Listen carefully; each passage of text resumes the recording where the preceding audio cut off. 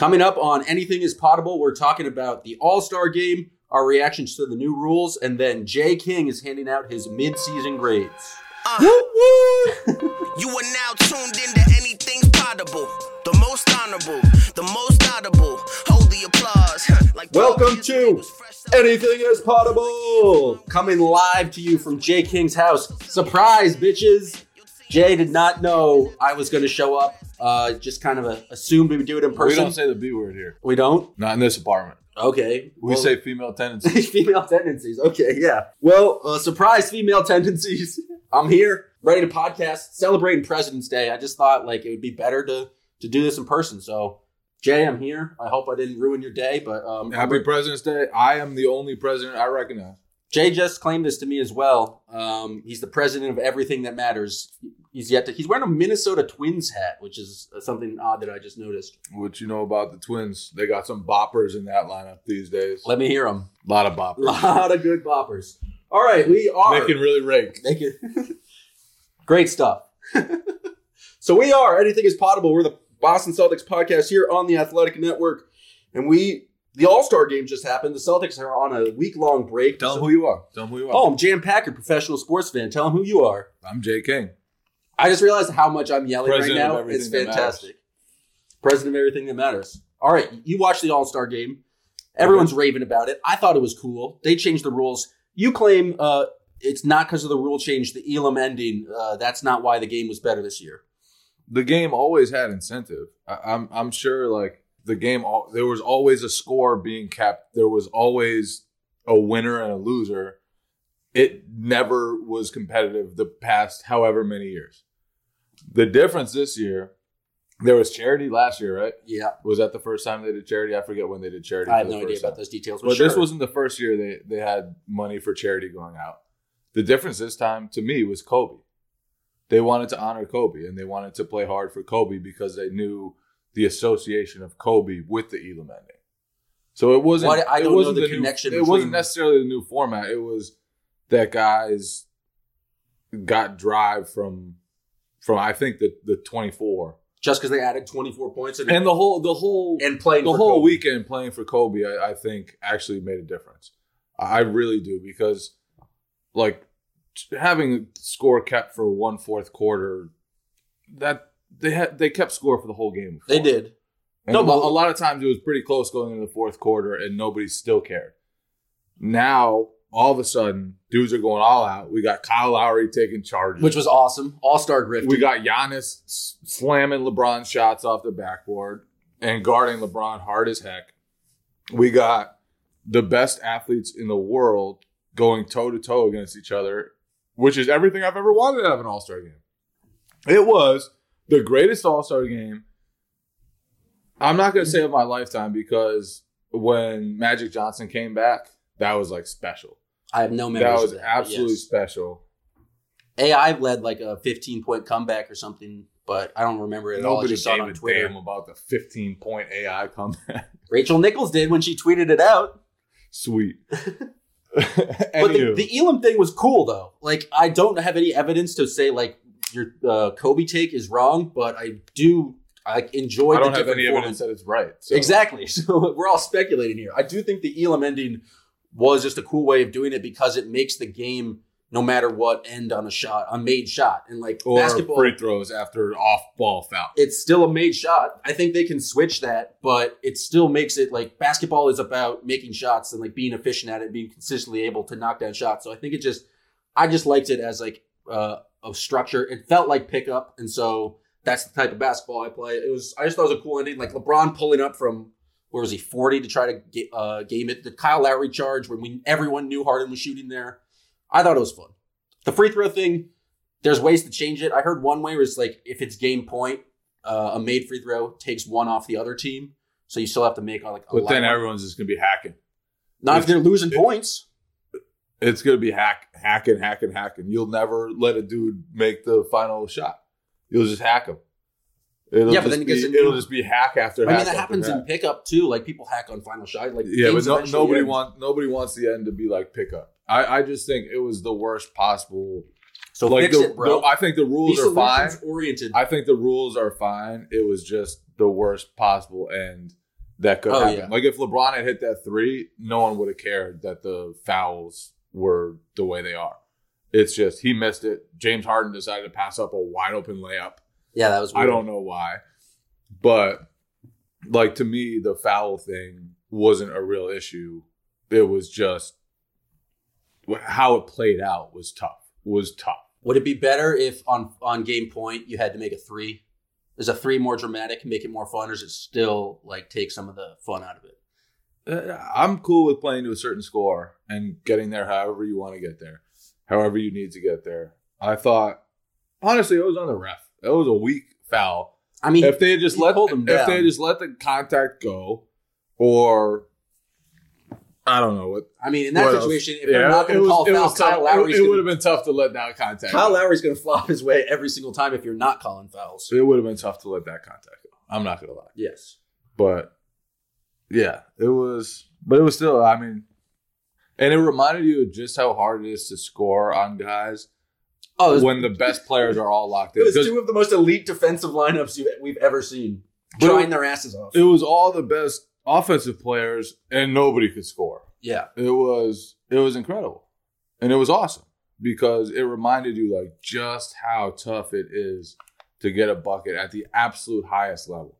It almost felt like a playoff game the way they were digging in, and Nick Nurse said the same thing, so that's pretty cool. I thought it was just like only the fourth quarter was cool though. I didn't really watch the other part of the game. I mean.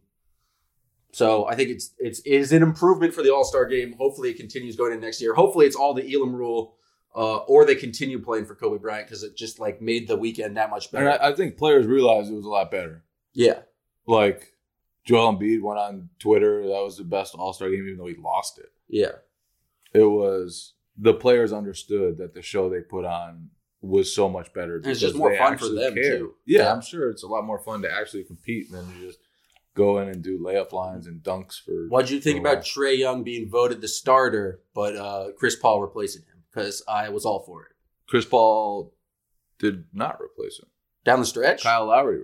Kyle Lowry. Chris Paul replaced Luka Doncic, which was a worse decision to me. Worst decision because Luka Doncic. Yeah, no, Kyle Lowry playing in front of Trae Young is absolutely deserved. He's a better basketball player than Trae Young in the situation where they're playing a 5-on-5 game to 24 against the best players in the world. And defense now matters. Trae Young was going to be lit up. Imagine if Trae Young had been on that court, he would have been just demoralized by LeBron James and Kawhi Leonard time after time, or James Harden, or whoever it would have been. It would have been layups for those guys. So Kyle Lowry had to be out there. He had to be agitating. And it was fantastic to see. His face after he drew that foul is just like that. Because, like, if everyone's playing at an all-star level, that is all-star Kyle Lowry. Like, that's the best of his game. So it was just cool to see everyone kind of bring that up. Other things happened. This is a full weekend for the NBA. Skills Challenge, it's bunk. It's kind of dumb. I didn't watch Tatum did not win. There's no reason to watch it. I did not watch it. It's a I'm not gonna lie. Stupid event. Didn't watch it. 3-point contest. Buddy Hield. Did you watch it? Legend, yes. Did you like the new Mountain Dew 3-point shot from distance? I think it's dumb, honestly. Just give us the racks. The 3-point contest has been the only thing that's like year to year pretty good in the NBA weekend, the All-Star weekend. It's the only thing that's pretty consistent. I don't think they need to change it. I don't think it's that bad though. It's like didn't ruin the like spirit of the event. It didn't ruin like it. Why not I'll just give you try that. it? It was just like it was cool. I don't know. There's no way to like do it any differently because if you finish in the corners, you can't have a long distance shot. But what do you think about the dunk contest? I didn't watch it. I don't care for the dunk contest. Some of those dunks were cool, but like I've seen way better dunks on YouTube. You watched the skills challenge and you watched the dunk contest? I had somewhere to be. I left right after the 3-point contest. All right. I figured I would just be on Twitter and then I'd see all the dunks. Like there's no reason to watch it live. Everyone's talking about the controversy. Who cares? It's a dunk contest. No, I care. And people should care. Why should people care about the dunk contest? Because the dunk contest matters. Like, it matters to players. It matters historically. Winning the dunk contest matters. And if you have 5 judges who are colluding in the first place to try to have ties, and then who can't even collude right, and Dwayne Wade rigs the whole thing, allegedly Dwayne Wade. I don't know if it's definitely Dwayne Wade. it's Aaron so Gordon dumb. has been so personally so aggrieved that this is like we need to stand up for Aaron Gordon. No, it's not that we have to stand up for Aaron Gordon. That's what you're doing. It's that they should have judges who actually care about the contest. There should be judges who So you are feel like actually Aaron handing out Gordon- scores based on merit instead of just trying to give It's a people dump. 47s How and do you- move it on. How do you like? It's a 10-point scale. But they talked to each other and said, we're going to give each of these guys 47 and move on. That is the dumbest thing I've ever heard. That So should you're- not happen. okay. The fact that you're even sticking up for it, I should punch you out It's of my an apartment entirely right now. an I entertainment should event. kick you into the Mystic River across. It's a across the staged way. event for our entertainment. It's like, who gives a crap if Dwayne Wade tries to fix it? That makes it more entertaining. No, it doesn't. Put some corrupt judges on there. Historically, honestly, like winning a dunk contest is a thing, and it's a thing that's mattered. So you're like, what does Aaron Gordon? What does he just lose out on because he got so aggrieved in the All-Star? Clout, you know about clout. I don't know about clout. I thought I had way more with the Athletic. You got clout. You got clout. You got more clout than you used to. I do on the road, and people treat me nice because the Athletic. Aaron Gordon could have had clout too. But Everyone knows everyone knows he's a great dunker, and like should probably have two. Do you think he would really be like? But he come would on, be getting man. more money. Come on, man. You can't have the judges colluding. You cannot have the judges colluding. What it just happened. Those and I judges don't should care. all be kicked out of All-Star Weekend forever. Full-time ban. Dwayne Wade included. Except Common. Common put on a great show. Common show Before was the game. ridiculous.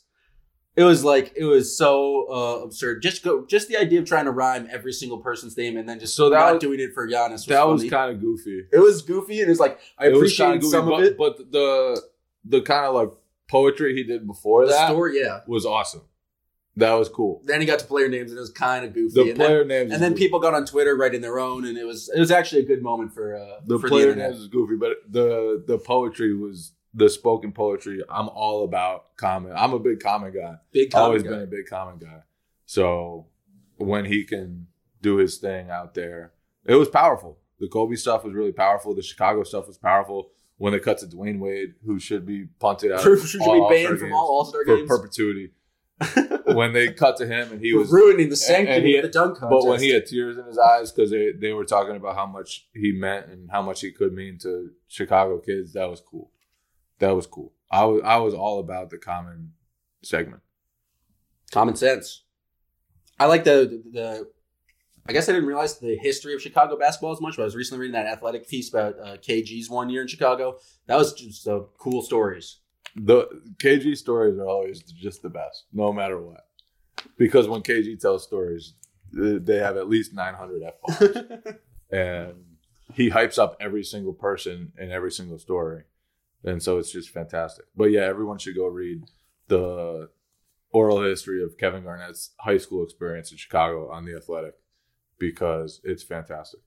If you want to subscribe to The Athletic, you can go to theathletic.com/anythingispotable. And you'll get 40% off just because you did that from us. And then you'll get access to Jay King's writing on the Boston Celtics, where the most recent piece you wrote for The Athletic was mid-season grades for the Boston Celtics. So it's not really mid-season. It's kind of like 60% of the way, I would say. I don't know how many games. It's the All-Star break. It's something. We'll it's a just call it percentage. the All-Star It's a break. percentage I could figure out, doing some math. But 38 plus 16 is 54 divided by 82. They're about 2/3 of the way through the season. all right, yeah, that was pretty good. Yeah. What are your grades? Let's start about. I mean, this team has just won, 12 of 14? They're in the third place in the Eastern Conference. They're playing damn good basketball. I'd have to imagine all these grades are coming in pretty high. But you know what? It's the All-Star break. We can be positive. If we're true, Kaizen Warriors, like Leader Brad would want. And here's the thing. Here's part of the reason why I was really positive in these grades. The Celtics needed like 5 things to go right to have a chance to be really good this year. Right? And that was Kemba needed to fit in. Jalen and Jason needed to take a step forward. Gordon Hayward needed to come back. And Marcus Smart needed to just keep doing Marcus Smart things, which was probably the safest bet of all of those. But those things all happened. They all happened. And so, of course, a lot of people got good grades because everything the Celtics needed to happen this year has happened. And they weren't expected to be championship contenders. They might be, at least on like the lower fringes. But for them to be in the position they are in third place in the East with a chance to get second place in the conference during the regular season in what has been a really competitive top of the conference so far, a lot has gone right. And so there are a lot of good grades to go around. Oh, yeah. But you know what? We're here. We practice a growth mindset here on the Anything is Potable. You can't get too high. You can't get too low. You can't start reading the reviews and believing the hype. In reaction to all the good grades, I feel like we should also try to work on what that team, like what each player needs to do to get better this season or head into the playoffs. Just because, you know what, we got to be, it's the All-Star break. You got to review your tape. You got to always be getting better. It's time for Kaizen. It's the ultimate Kaizen moment. So, starting off your grades, would you rather start with the worst grades or the best grades? Let's go starters and then bench. All right. Starter, top grade in the class. Kemba Walker, straight A from Jay King. Yeah. Do you have any? No, I was struggling to try to come up with like what Kemba can improve upon, because he's just been pretty damn good and great teammate. Like just giving Jason Tatum all the hype and like force feeding him the ball when he's like ready to go off, scoring himself, shooting efficiently from three. Taking charges on defense, like his size is not something he can really improve. I don't know what he needs to necessarily work on other than speaking a little louder in the locker room. He's the lowest talker there is. He is the lowest talker. Whispers. But he wears great jackets. Oh my God, his Great jacket game's fantastic. And his All-Star green jacket was elite. It was good breakfast. Elite. Yeah, I think obviously watching him in Charlotte, you knew Kemba was a great player and you knew he could score in bunches. And you knew he shot a ton of three-pointers and made a lot of them, even though before this year, his percentages were always great. Like, what's been as good as that for the Celtics is the way he wants to empower guys. Like, Jason Tatum had the game of his life against the Clippers. I don't think that happens if Kyrie's on the team. Oh, no. Because Kyrie would have wanted the ball in crunch time, even if another guy was going. And Kyrie's fantastic. Like, this isn't me starting beef with Kyrie. It's just that Kemba has been willing to take a backseat. And not only take a backseat, but take a backseat in big moments when he feels like it's right. And the Clippers game is a perfect example of that. Like, every single time the ball was going to Tatum just because he was clearly so hot that night. He was having the best game of his career probably. And I can totally see in that moment, like, comes down to the final shot.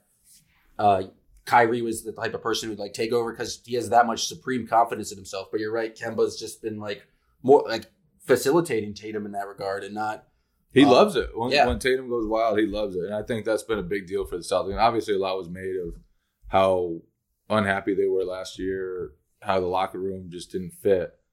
I think Kemba, like, he's not the only reason. There are so many factors that go into the different chemistry. They changed many different people. Yeah. And they have low usage guys in a lot of places where they didn't have low usage guys before. And I think that's made a big difference too.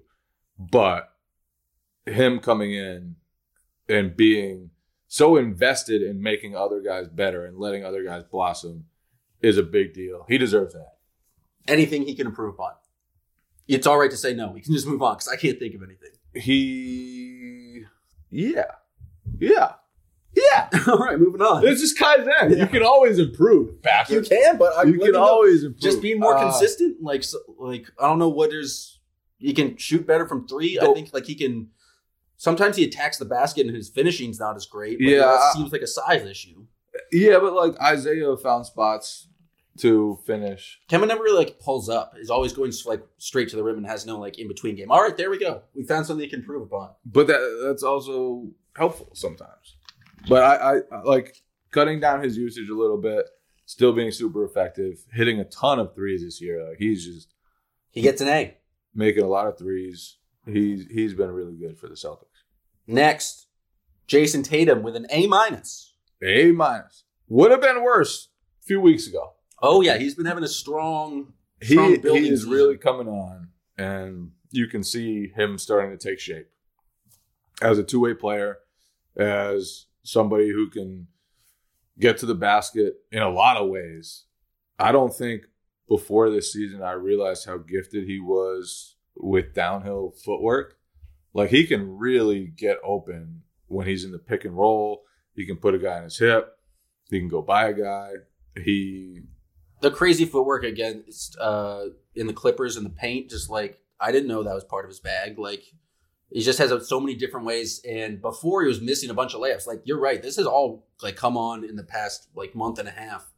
But it just feels like he's somehow fixed something where his layups are just that much, are just sure. He gets like getting closer to the rim. He's taking better angles. His footwork's insane. And he's really knocked down like off the dribble threes, I guess, moving to his left, or that sidestep moving to his left. Yeah, the 3-point volume thing is a big deal for him. Like, he's basically doubled his 3-point volume and still hit them at a better clip than he did last year. And he's become one of the top pull-up 3-point shooters in the NBA, especially at his size. That just sets him apart. I think, you know, the struggles at the beginning of the season, it was kind of only a matter of time before he broke out of those. That wasn't something that was going to stick with him for a while. He was just kind of adjusting to a new role, to creating most of his shots, to getting most of his shots out of the pick and roll, going downhill. Like, it's a totally different ecosystem he's playing in this year, where he has to create so much for himself and for others. And I still think he needs to make strides as a playmaker. I still think as a finisher, he can get better. He needs to get better at drawing free throws. Like, those are obvious strides that he can still make, but it's just starting to click for him, and you can see it. And he's been a great defender all year. Yeah, put that all on top of like he's just been a great rebounding for his position, and so he's in a very short span of time, he's begun to realize a lot of the potential that people have always thought he had. The only, like, the main improvement I have for him is the playmaking on offense. I think there's a lot of times he gets, and this is probably what makes him good, and is able to go off for games like that, but he gets tunnel vision. Like, I have the ball now, and it's like, I'm going to score.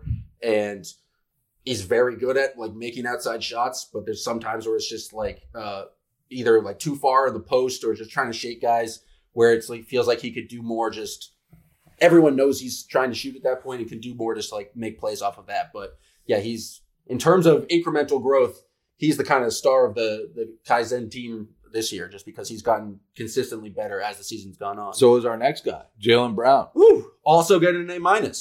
Yeah, another Kaizen maestro. Grade. Yeah, he made the leap as well. Yeah, and with Jaylen, like, Tatum has really come on the last couple months. Jaylen, it was at the start of the season when he just was much more efficient. His finishing, the growth he's shown as a finisher, and no longer going full speed. The patience he now has around the rim, and like the tacks he takes, like just like like he went from a little kid going at breakneck speed all the time to a grown-up with crafty veteran moves. And it was eye-opening because, I mean, when Jaylen was a rookie, I think Marcus Smart made this joke. Like, they'd be yelling at him, like, dribble it out. Like, knowing he was going to just lose his cool and probably do something stupid in transition. Homicidal. And now they're like, go ahead. Go get a bucket. And that's the difference with Jaylen now, is that he knows how to take his time, knows how to attack his spots. He's a third option, really, really good third option. He can take. I think he's improved as a playmaker too. Like, like just making the right pass, or like, he had one crazy pass where he drove and like swung around his arm and found a guy in the corner. I think he's like, I've been improved by his vision. He's never like he's looking to attack the rim, but he feels like much more of a willing passer than Tatum at this point. And I'm kind of impressed by that. And I think that's part of what has opened up the finishing for him too, is that when he's in the worst situations, he'll just kick it out, or he'll find someone to dump it off to in the post. And that's something he didn't do very often before. His assist numbers are at a career high right now, but it's not like enormous. I think he and Tatum still have ways to go as playmakers. I think the next guy we'll talk about on this list, Gordon Hayward, makes better reads than those guys consistently, but they're getting there. And the strides that they've made. And I think, like, honestly, they can attack any type of mismatch now. And I think that's been important for the Celtics. Like, I remember last year, it was early in the season, maybe even in preseason, but the Cavaliers had Kevin Love on Jaylen Brown. And the Celtics were playing their small starting lineup with Gordon Hayward out there. And this was before everything had gone wrong. And Jaylen couldn't really hurt Kevin Love. I mean, Kevin Love's an amazing defender. He shut down Steph Curry. That is just not true. He is not an amazing defender. He got lucky against Steph Curry. But now, like, that type of matchup goes Jaylen's way consistently. He can punish guys with the speed, and then he can – I feel like he's posted up smaller guys less this year, but that's probably because they're just putting less smaller guys on him. Like, that's the way the Celtics offense works, is that they can pretty much punish any rotation of wing combination of guards and wings. Yeah, it's really tough to guard Tatum, Brown, and Hayward all at the same time. Like, there are very few teams that have 3 wing defenders. And then, I mean... That have an A at the... also having a point guard. In a perfect world, yeah, you'd want to have length on Kemba Walker too, but you can't have length everywhere unless you're like the Sixers. They're the only team that really has length everywhere. And almost everyone else has problems with those 3. Even the Sixers will have problems with those 3. All right, let's move on to anything to improve upon for Jaylen quickly, because we've already talked about Hayward a little bit, so I want to just give him a segment. But Jaylen, Kaizen, what does he need to work on? I think he still has moments where he forgets the scouting report. Oh, yeah. Like, he's big on biting on pump fakes. He's always going to do that. That feels like it's just part of Jaylen who he is. He's much better at it. Fouling a 3-point shooter. He sometimes closes out a little too short, and you'll see Brad, like, slam his hands on the sideline. So I think Jaylen needs to be attentive at all times to what the Celtics are trying to do. When he's locked in, he's a very, very good defender. But other than that, he's working on all the right things. Playmaking still, him and Tatum, they can still improve in that. But obviously, they both come a long way. All right, the third wing we talked about to go along with Kemba A. Walker, as I'm going to call him from now on. Gordon Hayward, A-, the 2-point daddy. The best read, makes the most right reads on the team. There's got to be a better way to say that, but you know what I'm saying. He's like consistently just does the right thing in terms of playmaking. He gets into the paint and just makes shit happen consistently, whether it's from passing or knocking down his weird little floaters and leaners. And he's just been solid. I think he's not like taking over games, but in terms of just like a very solid role player who can step up at any moment to do what the team needs, he's been great. And there probably aren't many All-Stars who would be willing to be a 4th option. And he seems satisfied with being a 4th option most of the time. It never drives him out of making the right play.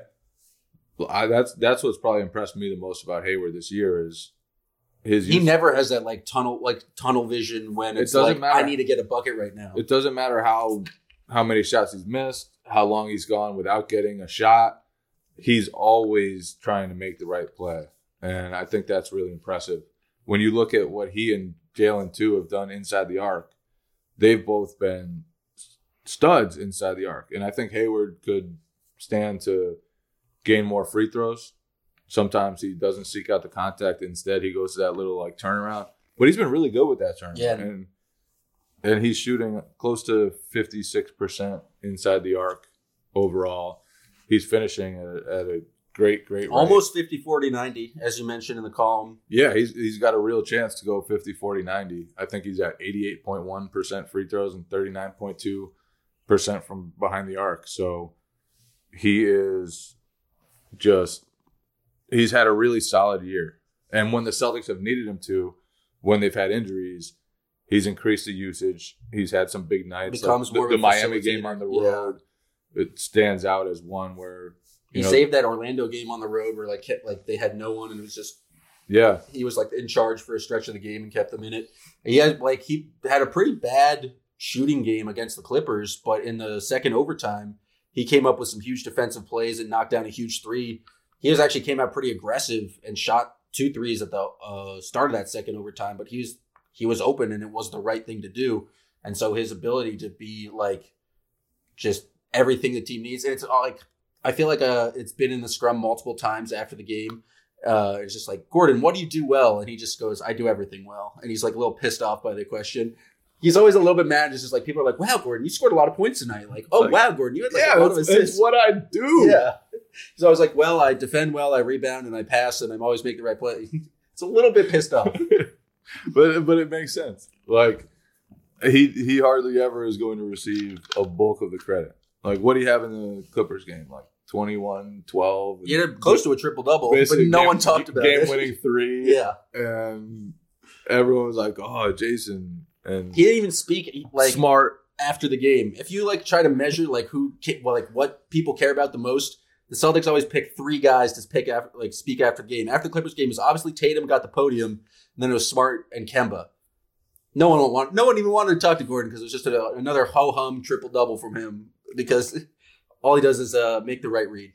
He's not flashy. Yeah, but he's been very good for the Celtics. And I think one of the keys for them this season, and we kind of talked about it earlier, that Brown, and Tatum have been awesome together. And obviously Kemba helps make them go, and Kemba draws attention, frees up everything for them to be one-on-one. But they've been very good one-on-one. But they've been very, very good as a group. Their offense with those 3 guys as a group has just been ridiculous. And I think it speaks to the improvements that those guys have made. I think it speaks to how much healthier Hayward has gotten in attacking mismatches and how much more patient Brown and lately Tatum have gotten in hunting theirs and kind of taking advantage of teams that don't have enough defensive stoppers to guard all of them. And so lately those guys have been actually all season those guys have been really tough to stop. So shouts to them. That's been to me one of the biggest stories for them this season is that I think there were probably some questions after last year about whether all the wings could fit together, and it's just not real. Yeah. Like it's just not an issue at all. They fit together and they kill dudes. And so the other, I think, biggest question is this team doesn't have a big man. How do they need to go get one? I'm actually, in reviewing the transcript right now, I think this is the first grade I disagree with. Ooh. Daniel Tice getting a B+, and what would you give Tice? I think Tice deserves an A-. Like, what has Tice done wrong? Tice is limited because of his, I guess, like skill set or his lack of size, but in terms of what he's able to do, he's done it to the best of his career in terms of rebounding, blocking, playing defense, being like an offensive threat. He's got a couple 10-point, 15-point games. He knocks down threes. He's just like, he fouls too much, but that's because the war on Tice is a unjust war. He's fighting that every single day too. Like, how can he get that much better than he is now, other than just like adding 30 pounds and 2 inches to his body? Well, those things matter. You can't grade him for that. You have to. Why not? Why not? Where's your rubric? It's completely subjective. Yeah, I'm the professor here. President of everything. President of everything that matters. But yeah, I mean, obviously he's been really solid. But what is he averaging? 9 and 6? Yeah. In a perfect world, the Celtics center would be a better rim threat. In a perfect world, the Celtics center would be 30 pounds heavier. In a perfect world, a 30-pound Celtics center who's 30 pounds heavier could not play the defense that Daniel Tice provides because he wouldn't be fast enough. Tice's value is like being able to be with those wings and play pretty solid defense against bigs. I hate that you're making me play devil's advocate. I'm not. You're just being oppositional. And pointing out that Tice isn't perfect because Tice has had a great year, and I should be glowing about. I mean, a B+ is a good grade. A solid grade. I'm used to a lot of B+ in school. He doesn't shoot threes at a high volume, but he's fit, and he's been a good compliment to the guys that they have. And Brad Stevens has said regularly, we're looking for guys to complement our 5 best players. Tice does that. Tice plays D. Tice can play an aggressive style of defense because he's super quick. He's always seems to be in the right position, even though he fouls a lot. The war on Tice continues. He is blocking shots at an awesome rate. Danny 2 blocks. He's been a fantastic offensive rebounder for them this season. If you just looked at his numbers, you'd think he's just a traditional big man because he has piled up the block rate, the offensive rebound rate, like a lot of those things that the real like traditional centers do. But he's 6'8", 230. B+ is a good grade. I just would I think A- is a better one. So you think he's on par with Hayward? Hayward, I have all the rest of the guys in terms of Tice is on expectations. par with Hayward. No, I think those guys are all better players. Hayward was coming off an injury-plagued season. Nobody knew if he was ever going to be himself again. I'm not down on Hayward. I just gave him an A-. But I'm saying Tice deserves one too. There's different levels of A-. You could be a 93. You could be a 90. I mean, or what's the scale here? It's an arbitrary grade. I just think Tice has been good. He shouldn't be graded down just because of his like lack of skill. That doesn't seem nice. He's filled his role perfectly and done exactly like what you need him to do. Maybe you should go to an extra 6 years of schooling like I did to become a professor too. What does Tice need to work on? I did not go to 6 years of school. Here's the question. So what does Tice need to work on that he can actually work on other than just like getting more swole? Okay, so I do think him becoming a little better as a three-point shooter would be a big deal. Like if he could shoot 4 a game, like if he could shoot the volume that Al Horford used to, that would be I guess, but do you like want him maybe like hanging out in the 3-point line that much? It's just their offense doesn't seem like they're like picking pops. He does set a lot of screens. They're obviously rolling a lot more, and that's by design. But I just feel like, but he's solid. He's super solid in every way, and there is nothing he can't do. Like he went from being a third stringer behind Horford and Baines, hardly ever playing last season when they were fully healthy, to all of a sudden he's starting on one of the best teams in the Eastern Conference. Wow, yeah, it sounds like he's done really well this year.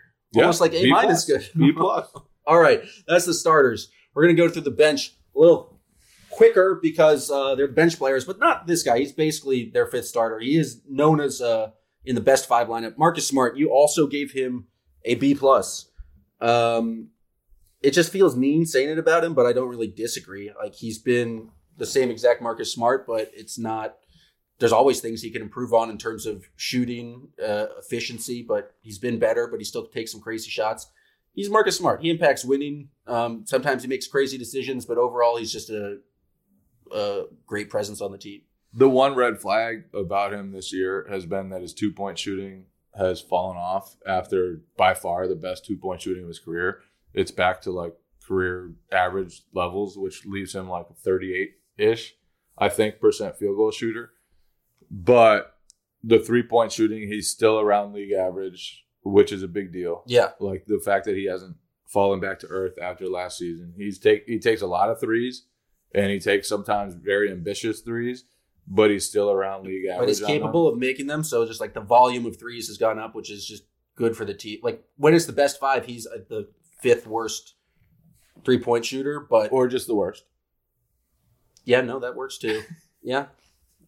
But that's like what you need if you just league average at the 5th position, at the worst position. Oh man. Yeah, and I think this year, like they've leaned into more allowing him, and out of necessity, allowing him and just sicking him on bigger guys.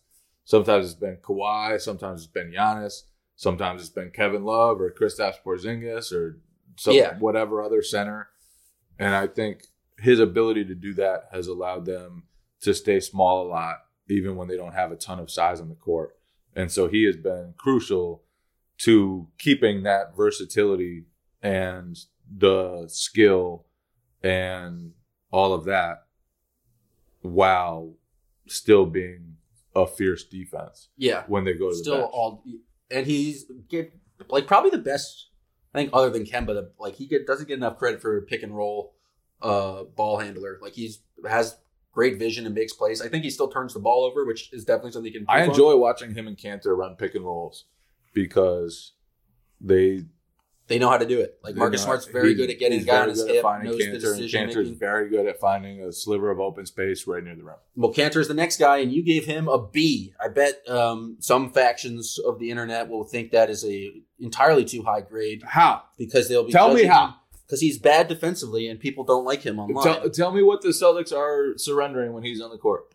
Less than 100 points for 100 possessions. Less than 100 points per 100 possessions. That's a good number. He has one of the best defensive ratings on the Celtics. When he's on the court, they allow. Bro, I'm looking at the eye test, and the eye test tells me. Yeah. Is he going to have issues in the playoffs? Oh, yes. There will be times when the Celtics coaching staff is going to have to decide whether it's worth playing Enes Kanter in the playoffs. That is totally fair. That will always be fair. He has limitations that are going to matter against certain matchups. That said, he has the best offensive rebound rate of his career. And he's been one of the best offensive rebounders of all time throughout that career. He has given the Celtics a consistent source of offense on a bench that doesn't have much of that. He has the defense has held up with him on the court. Obviously, there are times when he looks out of place guarding the perimeter. Obviously, there are times when like Fred VanVleet is scooting by him or the Rockets are forcing him to guard the arc. And it's like, yeah, maybe tonight is not Ennis' night. Not a Kanter night. But for the most part, the defense has held up with him on the court. He's been an absolute force on the glass like he always is. And he's been pretty consistent in a position that the Celtics needed consistency. Robert Williams has been out since early December. Daniel Tice isn't going to play more than 25 or 30 minutes a night. They've needed Enes Kanter to be at least pretty good and dependable. And that's what he's been. Sounds like the B is a little low for given how much love you're giving to Kanter right now. I mean, Tice is better. Tice is better. He got a B+. We're seeing how the system works. We'll go with B. Also getting a B, coming off the bench, Grant Williams, who's I feel like you gotta agree with. He's been solid. He hasn't been great, but makes hustle plays. He's very good defensively. The king of verticality. He also fouls a lot, but he's like oftentimes in the right place. I feel like his fouls are mostly forgivable. His fouls are like, okay, you needed to foul that guy because you were in front of him, but like he doesn't do the dumb fouls. And he never comes like down. He's very good at going vertical, and he's like moves fast enough to kind of jump out on the perimeter. He had to come in the game against the Clippers, and they really tried to put Lou Will on him. I mean, he got beat once by Lou Will, but it was a tough shot, and then just held his own. Like, it wasn't like Lou Will's always going to get a shot off, but I thought he just did a solid job. And I thought as soon as Tice fouled out, like, that's it for the Clippers. Or, I mean, that's it for the Celtics. They're like, because Kanter was hurt, and I thought they were just going to attack Grant, and Grant held his own. It shows that, like, Brad Stevens has enough trust in him to like go to them that moment. Because when they're desperate. When they're desperate, you go out to, like, you didn't go to a guy we'll talk to much later in class. Yeah, I think Grant has been, I mean, obviously the best Celtics rookie. That's not even close at this point. He has started to make shots after just a dreadful shooting spell to begin his career. I do think outside shooting is going to be a swing skill for him. Like, if he can become close to a knockdown guy, that's a huge deal. If he can make shots consistently. He has gotten already much better at defending the arc. I still think he's not like at the level he wants to be at and the level the Celtics want him to be at, but they've been able to get away with going to him as a small ball center, even though he's 6'6". So, I mean, for a rookie, he's been pretty damn good. He's been dependable. They've leaned to him in crunch time minutes semi-consistently, and he's typically done at least a solid job. His IQ is really high. Yeah. Both ends, really high. He normally does the right thing. Although at the beginning of the season when he was calling timeouts like it was college, right. That was hilarious. One of my favorite things Grant does is like he's pretty aware on offense when to set drag screens, and like he's bulky dude and has like knocked some dudes over and freed up Tatum, especially Kemba in those scenarios where Kemba can pull up very easy. He has pretty good awareness doing that. I agree the shooting has to improve, and just like generally he's pretty good on like playmaking on like the short roll. Like he knows what to do, but like he's not always making the best pass, or like it's not that fluid, but he's been solid. Plus he played board games with me, so I can't complain. Whipped your ass too. Mm-hmm. Moving on to Brad Wanamaker with a B-. Now, if this grade, Brad Wanamaker's grade at like a month or two into the season was an A. He was a 50, 40, 90 guy. He was up there. And then like a month ago, it would have been like a C. And he's had a little bit of a rebound right now, gone back into that B range. But even during the stint when he was a little inefficient, like he was a sturdy guy, a guy you can rely on, a guy who's going to play defense. Catch and shoot threes is decent. Obviously the most trusted guy on the perimeter outside of Marcus Smart for Brad Stevens on the bench. And the Celtics have needed it because they came into the season. It was literally just guys who had never played in an NBA game before. Like their whole bench was like that. After Marcus Smart and Enes Kanter, Brad Wanamaker, Grant Williams, Romeo Langford, Carson Edwards, Vincent Poirier, Time Lord, Robert Williams. It was all guys who had almost literally never played NBA minutes before, or real NBA minutes, or been in NBA rotations. And so they needed a couple of those guys to step up and command minutes. And Brad Wanamaker was the first one. And when they were injured early in the season, his production helped kind of buoy them and help them win a lot of games during that stretch. And, the last month or so, he's been back to playing good, he's efficient solid. basketball. He's just like a solid player, never passes in transition, but usually makes those buckets in transition. Like, I don't know how, like, his job is not to be a star, like, improve on being a solid role player. Like, his consistency, I think, is his greatest ability. And so he just needs to continue to be consistent off the bench, like, just as a facts in his role. Another grade, which this one doesn't really make sense to me, considering you gave out incompletes. Robert Williams, a B-. Man's barely played. Okay. So I don't think you can give him a grade, but defend your B-. Just because you gave out incompletes to Carson Edwards. I gave out incompletes to two rookies who have barely played. Robert Williams got a B- because he's shown progress. I'm not going to give him an incomplete. That would be disrespectful to the man to give him an incomplete. He has shown progress. He has shown signs of life. Robert Williams has a heartbeat. That's true. He has a basketball heartbeat. And I didn't know that when he was a rookie. I didn't know whether he was going to be able to step into the rotation at any point in his career, never mind as a second-year pro. He still does some dumb things. Oh, he cannot throw an outlet pass to save his life. He is very good at throwing outlet passes to the wrong team. Yeah. Incredible at that. Does not like the ball in his hands immediately after a rebound. But, I mean, for him to make the progress that he's made is a very good sign for the Celtics. Obviously, health is a concern. For him to have this hip issue so early in his career, be out since December 6th, I think is the last time he played a game. Hip edema. I just see it on the injury report every time, and I have no idea what it means. It's just a hip edema. Hip edema. Hip edema. Best ability. Hip hop anonymous. You can always rely on Jay King for an Adam Sandler reference. Yep. Always. Time Lord's gotten better as a passer as well. He should be coming back soon. It just feels like December. It's been so long since you've seen him in a game. He just frees them to play such an aggressive style of defense because his arms are so active and long, and he's so athletic, and they just force a ton of turnovers when he's on the court. Obviously, he hasn't been on the court at all lately, but for him to be a rotation player and a deserving rotation player this year is a good sign for their future as long as he can get healthy again. Another grade I disagree with. Shemi Ojale, C+. How dare you? The man. I have no idea. I have no idea where you're going with this. He has a small role. You mentioned he has a 8.5% usage rate. He just plays. You know why he has an 8.5% usage rate? Because he moves the ball and because he's limited. Because he's limited. He gets thrown out there in important games, and he guards very, very talented players. And then occasionally he knocks down a three.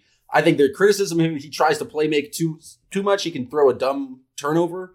He doesn't try to play make. Sometimes he does when it goes very poorly. So I agree that he should not be graded highly, but C+ just feels rude for what he can just come in and like be a solid role player. Yeah, and he's hit more shots this year, 35% from the 3-point arc. He doesn't play some games just because Brad doesn't like to play him against the bad teams. He only uses him against the good teams. Because he's a C+. He only uses him against the good teams, which is that's at least a B. Shemi, I mean, the guy works on his game as much as anyone. The guy works on his body as much as anyone. He's very willing to fill a role, and you know what? There will come a time in the playoffs where they're going to go to Shemi when they dust him off and throw him at and Giannis, he'll be ready. Or throw him at Ben Simmons, and Shemi Ojeleye will have run on the treadmill very, very hard and broken thrown a medicine ball, a fierce sweat. Oh yeah, for all the days prior to that to keep himself in good shape and be ready for that matchup. He'll be ready. I mean, a C plus is just, I get he's limited, but again, it's your grading based on his skill set rather than his performance. Moving on to Javonte Green, C plus. Yeah, I mean, that kind of feels about right. I mean, man can dunk. The man is electric. He should be in the dunk contest. He can jump far and high at the same time. It just feels like he's that much more athletic than everyone else on the court. But he's had some good stints recently, but there's not consistency there in terms of, I don't get what he does. Like, he's not an elite defender. He's not like a catch and shoot three guys. He has to become an elite defender. I think that's the path to him having a legitimate NBA career, is him becoming a lockdown defensive guy. That's what he's got to be, because he's never been a three-point shooter his whole life. Now, he can improve that. It would help, but like, you're right. Yes, if he's going to carve out like an identity, defense is the way probably for him to get on the court, stay on the court, like create turnovers, get out in transition, and just dunk your face off. Dunk your face off. Yeah, and he does that sometimes. Yeah, that he does. I think it's a fair grade. Now, Vincent Poirier gets. Vinny Sexpants gets the D. I think it works out. But he has not been great this year. He's passing. He's still active for some games, but I think it's pretty clear he's been the Celtics' worst player. He's up there. He's up there. He has not been. His minutes have not gone well. Obviously, he's mostly played spot minutes. He hasn't played a lot of real rotation minutes. When he does get in games, he hasn't shown much to make you think that he deserves a bigger role than he has right now.